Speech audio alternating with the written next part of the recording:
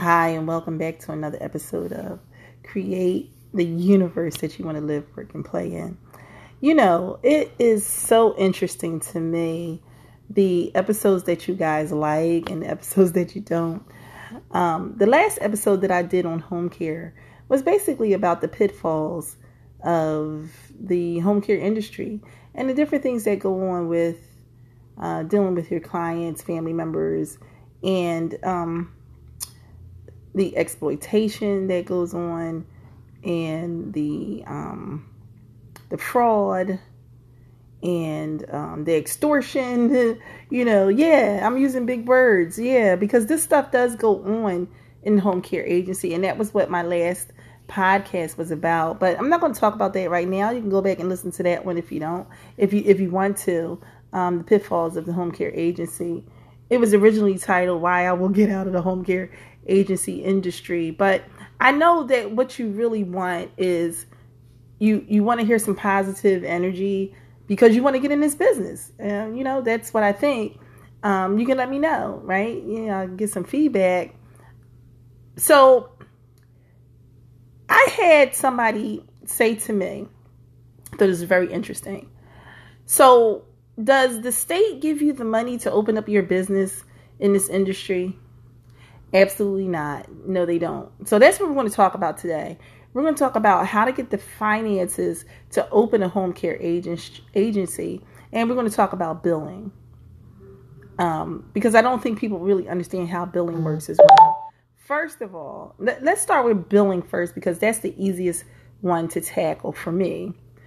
When you're billing with the state, this is when you have a contract with the state that you live in the home care industry. You can only bill for what is billable. You can't just bill the state for anything you want to bill for. So you bill the state for what the state is asking you to do. So if you're doing companion services, for example, for a client, then that is what you bill for. You bill for companion services. You don't bill for mileage for the client to drive the person in the community and things like that. Those are not billable items. You're only billing for the service that you're providing. I think there needs to be a distinction with that, because people really don't understand when they get into, or when they're trying to get into this business. It's not just about billing the state for whatever you want to bill them for. You only can bill for what is billable, what is allowable to be billed. And for that, you need to know, well, what is the state asking you to do? What is the service that the state needs? And can you provide that service? Did you apply for the service? Are you approved to do the service? Are you authorized to give the service in that state? And do you have all of your documentation in the portal in which you bill? And all of this stuff you will find out when you attend a training that the state that you live in will give you to tell you how you apply and register for all of these different things so that you can bill the state for the service that you are providing for your customer. And I hope that you understood all of that, because it was really quick, but it's kind of basic. It's kind of basic. So the other item that I want to go over briefly is, how do you get the money to open up your own home care agency? Very interesting question. I am going to tell you the truth of how I got the money to open up my own home care agency, because a lot of people aren't going to tell you. Number one, I did not get a loan. Number two, I did not borrow money from family members. Number three, I did not use my credit cards like Spike Lee did to do his first movie. He used a bunch of credit cards. The way that I financed my home care agency was through work. I worked for the money in my home care agency. So I started the home care agency. I got a case, excuse me, and I worked that case. I didn't immediately hire someone to work the case. I did it. And as I made money, I saved that money, put it back into my business.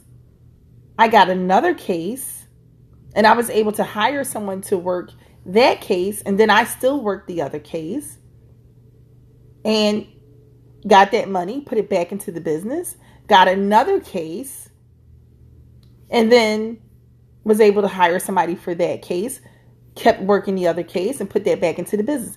Do you see the cycle that I'm telling you? I had to work in my own business.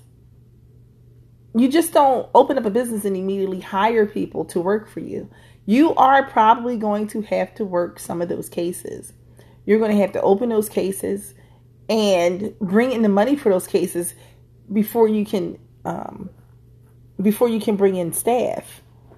Now, unless you have a very wealthy family member, and you might, with all the stimulus money and PUA money that was given out in 2020, you may have a wealthy family member that you don't know about who's just sitting on $20,000, $30,000 and might be able to help you out and give you the money to sustain your business. I don't know.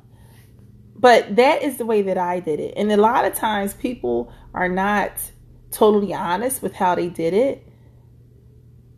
And it is going to be hard work. If, like I said, unless you have someone who's going to give you the money, or you have the money just, sitting in the bank account for you just to go in and take out and start that business you've always wanted to start.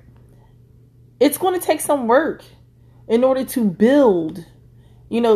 That's what you're doing. You're building. You're building a business. It doesn't happen overnight. And you probably are going to have to work some of those cases yourself, for a while, until you build a nice foundation that can't get moved. They can't be moved. And you keep building on that. And then eventually you'll be able to just run and lead and grow your business while you have staff who are working those cases for you. And that's basically it in a nutshell of the billing and how do you get money. Now, that's just one way I told you how to get money. I'm not going to go into the other ways because you read about those all the time. How to get your credit up good and how to get a bank loan and all that. But I already knew I wasn't going to get any of that. Not in the beginning, So I went the other route and I worked for it. And you can too. I just want you to be prepared. I want you to be prepared to work for it. And remember this.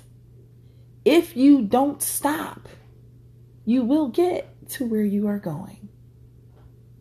Thank you for joining me for another episode of How to Create the Universe that you want to live, work, and play in. I'll see you next time.